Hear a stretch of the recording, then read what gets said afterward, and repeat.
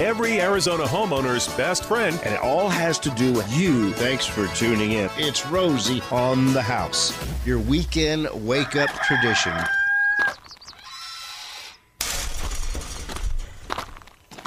Come on around back, Arizona. It is 8 o'clock Saturday morning, the Outdoor Living Hour, and this is going to be a special broadcast. The first Saturday of the month, we're joined by the Arizona Farm Bureau talking farm fresh commodities that are being locally harvested. Second Saturday of the month, we talk trees with certified arborist John Eisenhower. Third Saturday of the month, Notes from the Nursery with Jay Harper. Fourth Saturday of the month, Urban Farming with Farmer Greg. Well, every now and then we get this magic fifth Saturday that we want to do something special with, and it gives us an opportunity to bring in different perspective, different people, and what is more important to our way of life in the desert than our water. And we've got General Manager Ted Cook of Central Arizona Project Supply joining us by phone for today to talk about our water supply. Good morning, Mr. Cook. Good morning. Glad to be here. Well, thank you. And we've had CAP on with us in the past. We were very blessed to get a helicopter tour of some of the major parts of the canal system last year, and we've just really enjoyed learning about everything CAP does and the fascinating process of delivering water. And starting out with the most interesting fact to me is CAP is the biggest consumer of electricity in Arizona. That is true. People think about us, they think about water, but I think a lot of times it's easy to overlook the power side. And because of where our canal starts, at essentially sea level at the Colorado River in Parker, Arizona, and where it ends up south of Tucson is 3,000 feet higher. So the water, the canal can take advantage of flowing downhill as much as possible, but 15 times between the river and the end of the line, we have to pump it up and let it start flowing down again. And you know what really fascinates me about all that is how all the utilities work together, because what do all the utility companies do to generate electricity? They steam the water. So it's like you need both. So there is a water what comes electricity first? Nexus for sure. So we're channeling water. We've got 15 times we raise it in elevation. The whole canal length is 336 miles. And how much water volume are we allowed to pump out of the river? Well, the CAP, first of all, Arizona has a apportionment of 2.8 million acre feet every year from the Colorado River, and that's a share of the 7.5 million acre feet that California, Nevada, and Arizona share. CAP has a called an unquantified contract, which means that we are allowed to take any water that is unused by a senior contractor off of the river. So, in practical terms, what that means is that CAP takes roughly half of Arizona's entitlement off the river, about 1.5 million acre feet, or a little bit less than that. And that's about 500 billion gallons a year. That's what I wanted to know, 500 billion gallons a year. 500 billion gallons, yeah. And a big part of this CAP system is having that water ready. I mean, I can't tell you a time in my life that I've never turned on a faucet and not had water. There's been times the power's been out, usually not very long, but I've never had an instance where I didn't have water supplied to my house. Now, meeting that demand is pretty tricky, and y'all have and I didn't realize until recently, the intricate role Lake Pleasant plays in this water delivery system. Right. Lake Pleasant, we refer to that as our regulatory storage. Regulatory coming from regulate rather than regulation, meaning that we use the lake to even out our deliveries during the year. So right about now, actually probably about a month ago, this is our peak season for putting water into the lake. So during the fall and the winter, we are pumping off the Colorado River and we're making deliveries, but we're also putting water into the lake. And then right around April time frame, we're still pumping off the river, but we start releasing water from Lake Pleasant as well to meet the higher spring and summer demand. So we're now taking water out of the lake through roughly April through October, and then we reverse course and start putting water back in the lake during the other 6 months. And the majority of the people y'all deliver water to is past that point. That's right. That's right. There are deliveries west of Lake Pleasant, but most of our deliveries are south of Lake Pleasant. The canal runs roughly east and west from the river to Lake Pleasant north of Phoenix, and then takes a right turn and begins to go south. And of course, south of Lake Pleasant, we have Phoenix, we have the other metro area cities, we have the agricultural area in Pinal County, and then on into Pima County and the city of Tucson and the other municipal users there. And from the time a drop of water is pumped out of Mark Wilmer Station, and let's say that drop makes its way all the way to the end of the canal, how long is that trip? It is not that long. The water is moving pretty fast. I wish I had, and I should have, an exact number there. It is measured in days rather than weeks or months. Because it's managed pretty tightly. The canal is full all the time, so we carefully set our pumping schedule and our use of Lake Pleasant, along with the orders that we receive from our customers that are updated daily, if necessary, to keep the canal at just the right level, so that we have a full canal ready to make the deliveries when all of the customers open up their turnout and want to take delivery.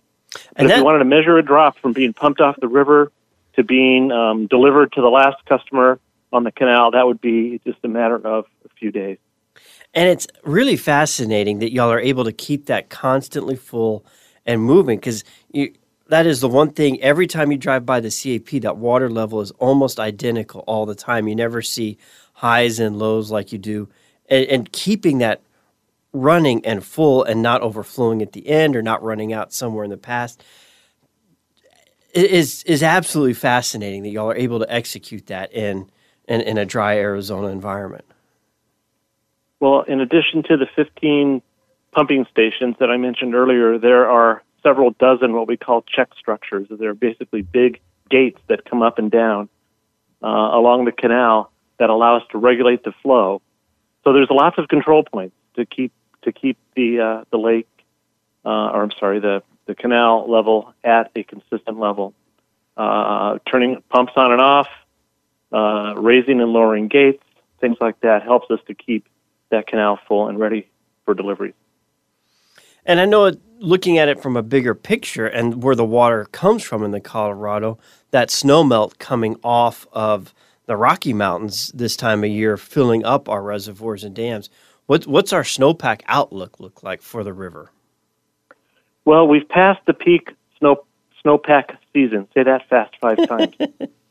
We've passed the peak runoff season this year. We had an average snowfall, which we were happy to see, because last year was a really good year. This year was an average year, so we'll take average. And we've had some years that have been pretty lousy.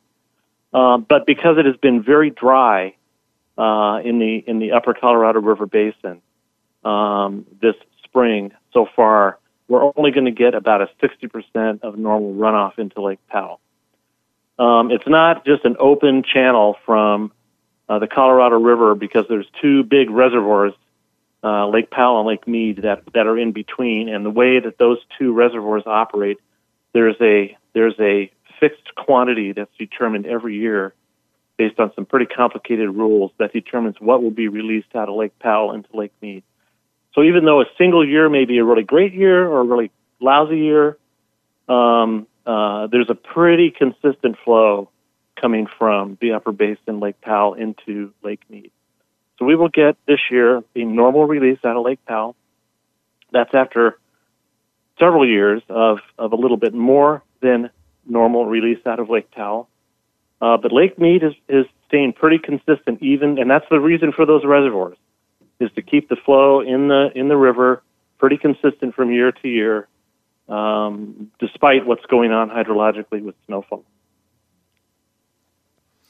It's such a fascinating, the history of the canal system and how the state's allocation and the court battles that went on to establish all of this. And that thinking and looking at it, y'all are at 35-year anniversary of completion of the canal because, it still took how many years to build?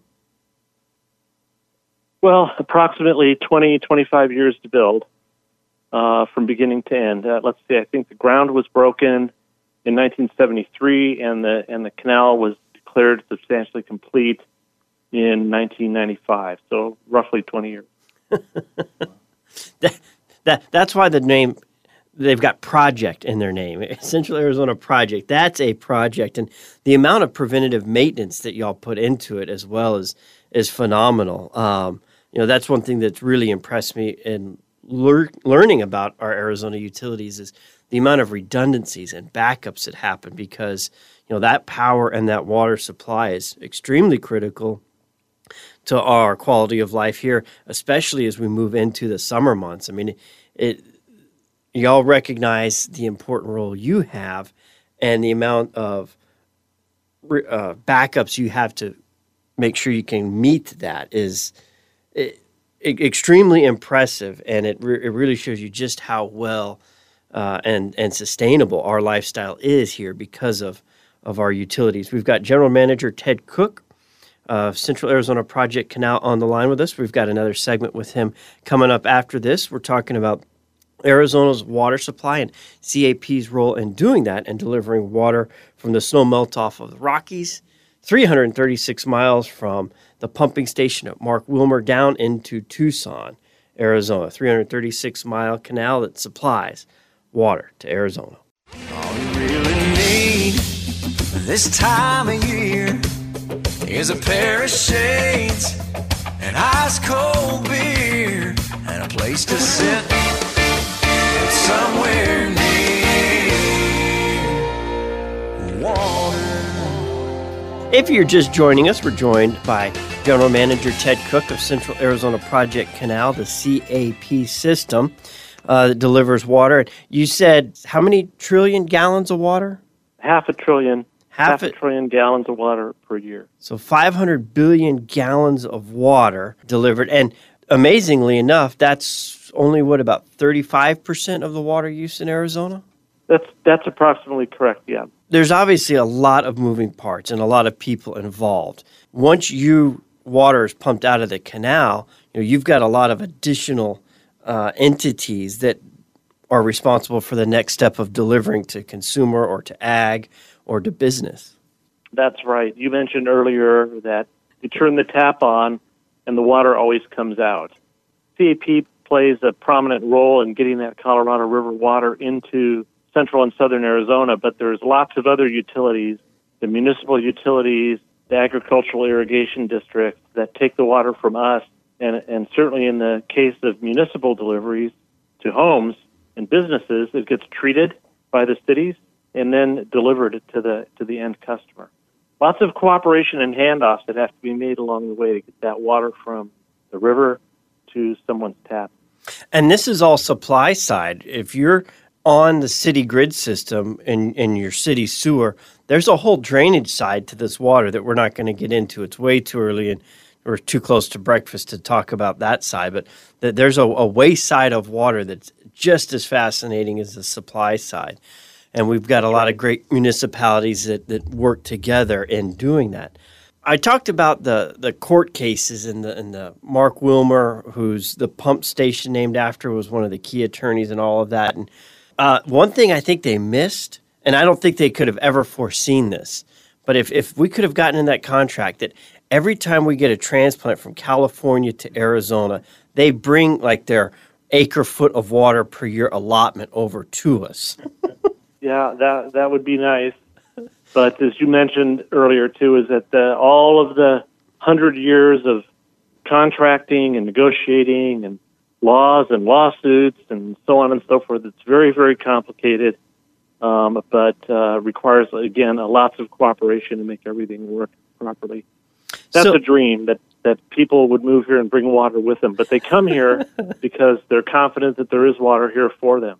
And so far, we've been able to meet that dream for people to come to Arizona and participate in this lifestyle and have a way for the economy to grow. And so what's next? We've got this incredible infrastructure. We didn't even talk about a lot of the engineering features that entail channeling water in a canal over 3,000 feet of elevation and managing surface water that could infiltrate it. And we've got the system. We're managing it. What's next? Well, we have to be, when we're managing water in an arid environment like we are, I say we in the big sense, not just CAP, but everybody else that's involved in this in Arizona and in the other Colorado River states. We've got this precious supply that we have to manage. It has to last us a long time. There's a lot of variability in the supply that falls out of the sky every year. This is why we have the reservoirs and the canal systems. And we've done a lot of work over the last few years to make some changes, save some water in Lake Mead, use less than we've been using in order to keep that supply sustainable. But that job is never done. So even though we've had a lot of success in the last several years, the current operating rules that we have in place are going to expire and need to be replaced by the end of 2026. It seems like a long ways away, but it's not. So we'll be starting on developing that next set of, we call them guidelines, among the 7 states that use the river and all of the folks that consume Colorado River water. Just to put some ideas out there that I have heard in open forums, the Mark Wilmer pumping site used to pull its energy from the Navajo coal power plant that was decommissioned. So we've got a new power source for the Mark Wilmer plant, but lining the whole canal with solar panels. The ideas and the concepts that are out there are so big that they're hard to even fathom. Well, some of those things could be a reality, I suppose, even in the case of covering the CAP canal with solar panels. That's not feasible right now because it's cost prohibitive. And then how do you get the electricity from where it's generated along 336 miles to where the load is? Requires transmission lines. So it's just very expensive. But some of those other things, such as transporting water from one basin to another, lots of expense to do that, lots of permitting issues, lots of environmental issues. Every drop of water belongs to somebody. But we like to keep an open mind. Nearer at hand, though, is a couple of things. One is using, you mentioned earlier, the wastewater stream. Using more of our wastewater stream to reclaim that and to use that as an augmentation to our supply. And then, of course, desalination, both local desalination of brackish groundwater supplies and also ocean desal. It's very expensive now, but it's cheaper than some of those other ideas that have been mentioned. Oh, water and the future of a growing world population. Ted Cook, General Manager of CAP, thanks for your time this Saturday morning. If somebody wanted to learn more about Central Arizona Project Canal, your website? It is www.cap-az.com.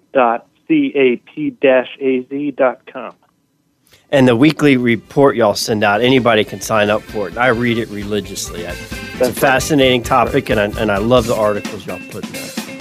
Well, thanks for the opportunity to be on a show and talk to the folks. The heat was hot and the ground was dry, but the air was full of sound. Switching gears here for the second half of our Outdoor Living Hour here in this 5th Saturday of May. We're going to have a guest that was on with us earlier this year when we had another 5-week month, Noelle Johnson, also known as Arizona Plant Lady. And if you follow along in our home maintenance calendar, we have Desert Harvest as our topic for this week. And we're talking about all the things in the desert that you can grow and eat. Noelle, good morning. Good morning. It's interesting when you look out over the desert, and it could seem pretty bare, pretty dry, not a lot going on, but the desert has supported human life for over 5,000 years. Yes, it has. And one of the unique things about the Sonoran Desert is if you've had the chance to visit deserts in other parts of the world and in our country, you'll notice that there are more varied plant species in the Sonoran Desert than any other desert in the world. And the reason for this is that most deserts have one main rainy season, but here we have two. We have winter and summer. And so that provides us with a wider variety of plants. Yes.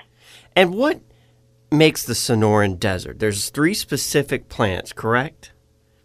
Well, there are 3 specific plants, but they're mixed in with hundreds of others. But if we look at it, you're going to see the Palo Verde trees. There's several different species, but the one that you're going to see growing most often in the desert is called a foothill or a little leaf Palo Verde. And we also have prickly pear. We have barrel cactus. We have saguaros, ocotillo. We have just an abundance. So, obviously, the saguaro, you can't eat that. It's got our Arizona state flower. It's a protected species. But what about some of these? If it's on your property, you can eat the fruit. If it's on the property, okay, you can eat the fruit. Yes. Or if you have a friend who has several saguaro on their property, ask them if you can harvest some of the fruit. And driving around this last couple of weeks, all of those fruits are about to bloom. Some of them have already started, and there's this beautiful white flower. There's going to be parts of Arizona just going to look like a snow-capped saguaro right in the middle of the summer, and it's all our Arizona state flowers in bloom. It is, and it's so fun to see that. And then you'll notice later in June,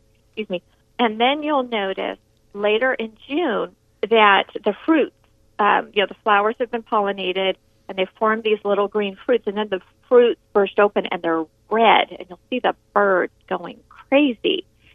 But you can actually harvest those fruits before they split open if you have a very long pole, and you can knock them off. Once we have them knocked off, what do we do with them then? Do you just eat them, or do you use them in a salad? Do you boil them down and make a jam? I mean, what do you do with them at that point? Well, we want to think of these, it's a fruit. So once you have the green fruit, you're going to use a knife. You're going to just cut it open in the middle, and you're going to scoop out the inside. And the inside is red, and it has lots of seeds in it. Now, you can use that to create a jam, or you can dry it and make like a fruit leather out of it. You know, that's the second time I've heard fruit leather on this broadcast in as many weeks. Have you ever had fruit leather, Gary? I never have. Is that like a fruit roll-up? I bet you have. If you've had fruit roll-up, that is fruit leather.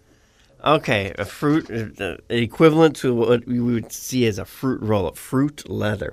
Now, aside from the saguaro and having an extremely long pole or tall extension ladder to get up and knock them off, let's go to a simpler one, a prickly pear. That's when you don't need a ladder, and you can, out in the wild, harvest the prickly pear. Yeah. Now, to do this, you want a pair of tongs. Now, they don't have to be fancy tongs. You can, use kitchen tongs, that you use with your pasta. And so you want an inexpensive pair of tongs because you do not want to touch the fruit. The fruit and most prickly pears are covered with these little tiny spines. They're called glochids, and they very easily dislodge into your skin. It looks like fur, but when you touch it, you'll be itching for hours. It does not feel like fur. Oh, my goodness. No. So you want to use tongs to harvest the fruit, and it's going to start to turn red, and that's when you know it is ready. And, again, the fruit, this is probably the most popular edible fruit, I think, that you find in the Sonoran Desert, and probably that most people have heard of. But, again, the fruit inside, it is very sweet and tart, and it is red, and it is filled with seeds as well. But, you've got this little prickly pear fruit, and you're not allowed to touch it. So what are you going to do? So this is when you want to have a blowtorch. And, they have the ones that for kitchen use. And you can just burn off those glochids very easily and then rinse off your fruit before you cut into it. And I've seen the petals for sale. Now, you can't just go out and cut the petals off, but they are edible as well if you've got a prickly pear on your own property. Yes. And, you can even use the petals to garnish a really a nice plate or a drink or something like that. And, again, the petal is going to have thousands of thorns on it as well. Will that torch work on those longer thorns? It should work. If not, you can use a knife to scrape them off. If it does not, but usually the fruit itself does not have the long thorns. It just has those little tiny ones. What did you call them? They're called glochids. Glochids. So it's Glochids. It's a fancy word you can use to impress your friends. The glochid. And this isn't really on an edible side, but the aloe vera plants, I mean, if you have one of those by itself and you get a sunburn, just cutting off an arm of that, splicing it open and rubbing it straight onto your skin works 10 times better than any aloe lotion you could buy in the store. It does, but, there's several kinds of aloe, and only one species is suitable for that to work. Other ones don't work that way. So the species you want is aloe vera or aloe barbadensis, and it's a larger aloe, and it gets the yellow blooms in late winter into spring. That's the one that's good for burns. And you can get those at a lot of local plants and nurseries, garden centers around the state. Yes. You just want to make sure you're looking for that one specifically for burn. We have a couple planted just for backup. We try and stay pretty well covered, but it's a long summer and it's a big sun, and someone gets burned at least once a year. Oh, absolutely. Years ago I worked I worked for a company that owned golf courses. And by the kitchen, because they had a restaurant there, so by the kitchen, they had an aloe vera plant growing. And so the chefs knew where it was, and they would run out and grab it whenever any of them got a burn. Now, what about Mormon tea? I hear about that a lot, but I have never... the smell of it by itself on the plant has never made me want to say, I wonder, I should try and chew on that. Oh, I know. Mormon tea is a very... It's a green, spiky shrub that you will see in the desert, and it is native. So it has a bitter flavor, and it can be roasted and ground into a powder, and sometimes can be used to make a bread or mush. That doesn't sound too appetizing, but people have used it to make a hot tea. And they use it by steeping the green leaves in the water. But it tastes better if you kind of roast those stems a little bit first. All in the prep work. It is. Now, the earliest, according to the research I have done and seen, the earliest signs are archaeological evidence of human farming in Arizona along the Santa Cruz River, dating back over 5,000 years. Any idea what they were farming and growing then? Well, another native species that is very nutritious are mesquite trees. And so there's several different types, but the one we find here that is native is called a velvet mesquite.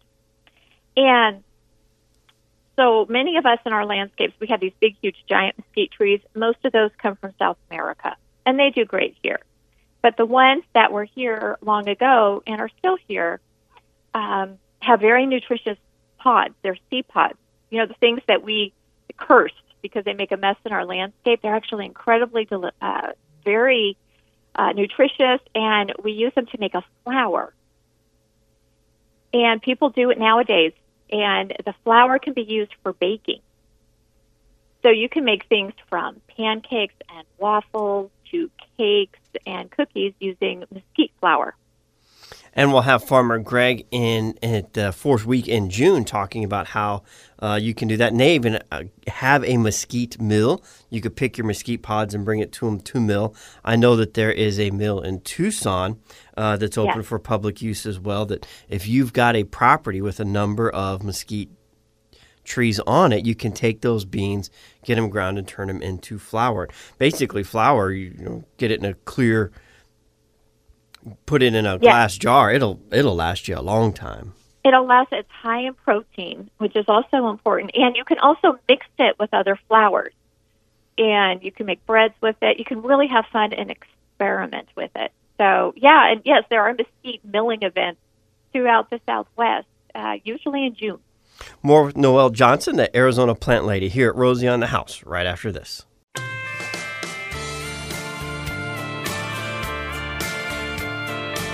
Continuing our conversation about desert harvest with Arizona plant lady Noelle Johnson, a horticulturist, an arborist. You listed like 6 or 7 different certifications there at the beginning of the interview. Very well studied in all things plant, and we're talking about things in the desert you can eat, and you were mentioning something about ground cherries. I'm not familiar with that, but I'm very, very curious. I know. When you see the word ground cherry, you're like, what the heck is that? Well, there's another name for it that you probably recognize. It's a tomatillo. You know, it's that little green fruit, and it's native. It's native to the desert, and their fruit, when you see it growing on the plants, encased in like a tan papery sack. So you remove that, and then you have this beautiful green tomatillo inside. Now you can cook them, and they're delicious, and chop them up and put them into salsa. But they can also be eaten raw. But I do want to make a point that we're talking about edible parts of different types of plants. Just because one part of a plant is edible, it does not necessarily mean the whole plant is edible. So with the tomatillo ground cherry plant, the fruit is edible, but you don't want to eat the leaves. Good point. And when I hear cherry, I automatically think red, but this is a green fruit I'm looking for. Yes. And then ocotillo, got to mention those. The last couple wet, rainy winters have sure made those red blooms on the ocotillo and the green on the leaves, a very rich color. They're so beautiful, and the green will leaf out again during the monsoon season. But here's a common myth about ocotillo. People think that they're a cactus, and you can see why. You know, they're very thorny, but they're actually a shrub. And their beautiful vermilion, dark orange flowers are actually, they have a lovely tangy flavor, a tangy sweet flavor, and they can be soaked in water, and then they create this really refreshing, cool drink. I didn't know they were a shrub. I thought they were a cactus as well. Good. See, always learning something. Oh, yes. They also, at the end of their life, or they make a great decorative fence. Have you ever seen one of those, Gary, where they've got the fence about waist high, and it's all the ocotillo spines that they've got strung vertically? Yeah. Very nice Southwest accent. You could do a living fence as well. So you can take living canes, that's what you call the branches of an ocotillo, and plant those in a row, and you can create a living ocotillo fence. Even better. What else are we missing as it comes to desert edibles? Well, this is something that you're going to maybe find in your backyard, and they're not native, but they're worldwide, and these are edible weeds that you might find in your backyard. And I have 3 to share with you. The first one is called London Rocket, or it might also be familiar to you as wild mustard. And it's related to broccoli, cauliflower, and kale. And it tastes a little bit like watercress, but with a little more spice. And the young leaves and flower buds are great to use in salads. Wild mustard. Yeah, wild mustard. So, look up a picture. Whenever we're talking about these plants, make sure you are absolutely sure that's what you have, because some plants can look kind of similar and not be the same thing. Okay, so there's one, wild mustard. Yeah. The second one is called purslane, and it's a low-growing weed, but it has these little green succulent leaves, and all parts of it are edible. And you can eat the leaves and the stems and sprinkle them in a salad. They're absolutely delicious.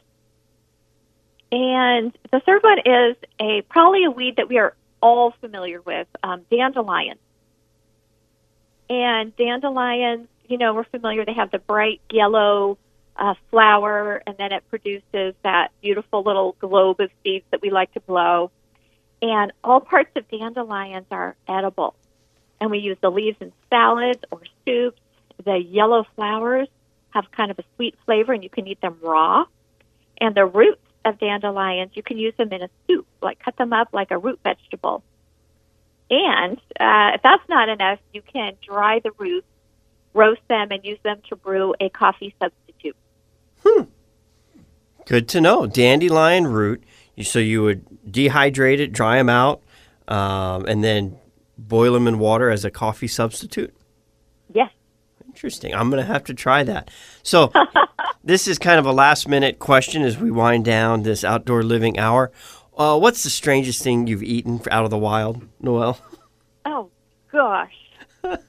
Strangest thing out of the I ate a seed pod from one of the seeds from a Palo Verde tree. So you don't eat the pod, but you go inside and you actually take out the little seed. And they taste a little bit like, it tastes a little bit like a pea. So I have had that. Palo Verde pods. Okay. And you've got a couple websites for the listeners. I do. If you want to get more into the edible desert garden, there's two websites. One is called fireflyforest.com, and the second is desertharvesters.org. And you can have a lot of fun with this. There are also some really great books out there that you can get on Amazon. And one is called Sonoran Desert Food Plants by Charles Kane. It's Arizona plant lady Noelle Johnson that's been spending her Saturday morning with us. Thank you so much for your time and the education on local edible plants. Thank you for having me.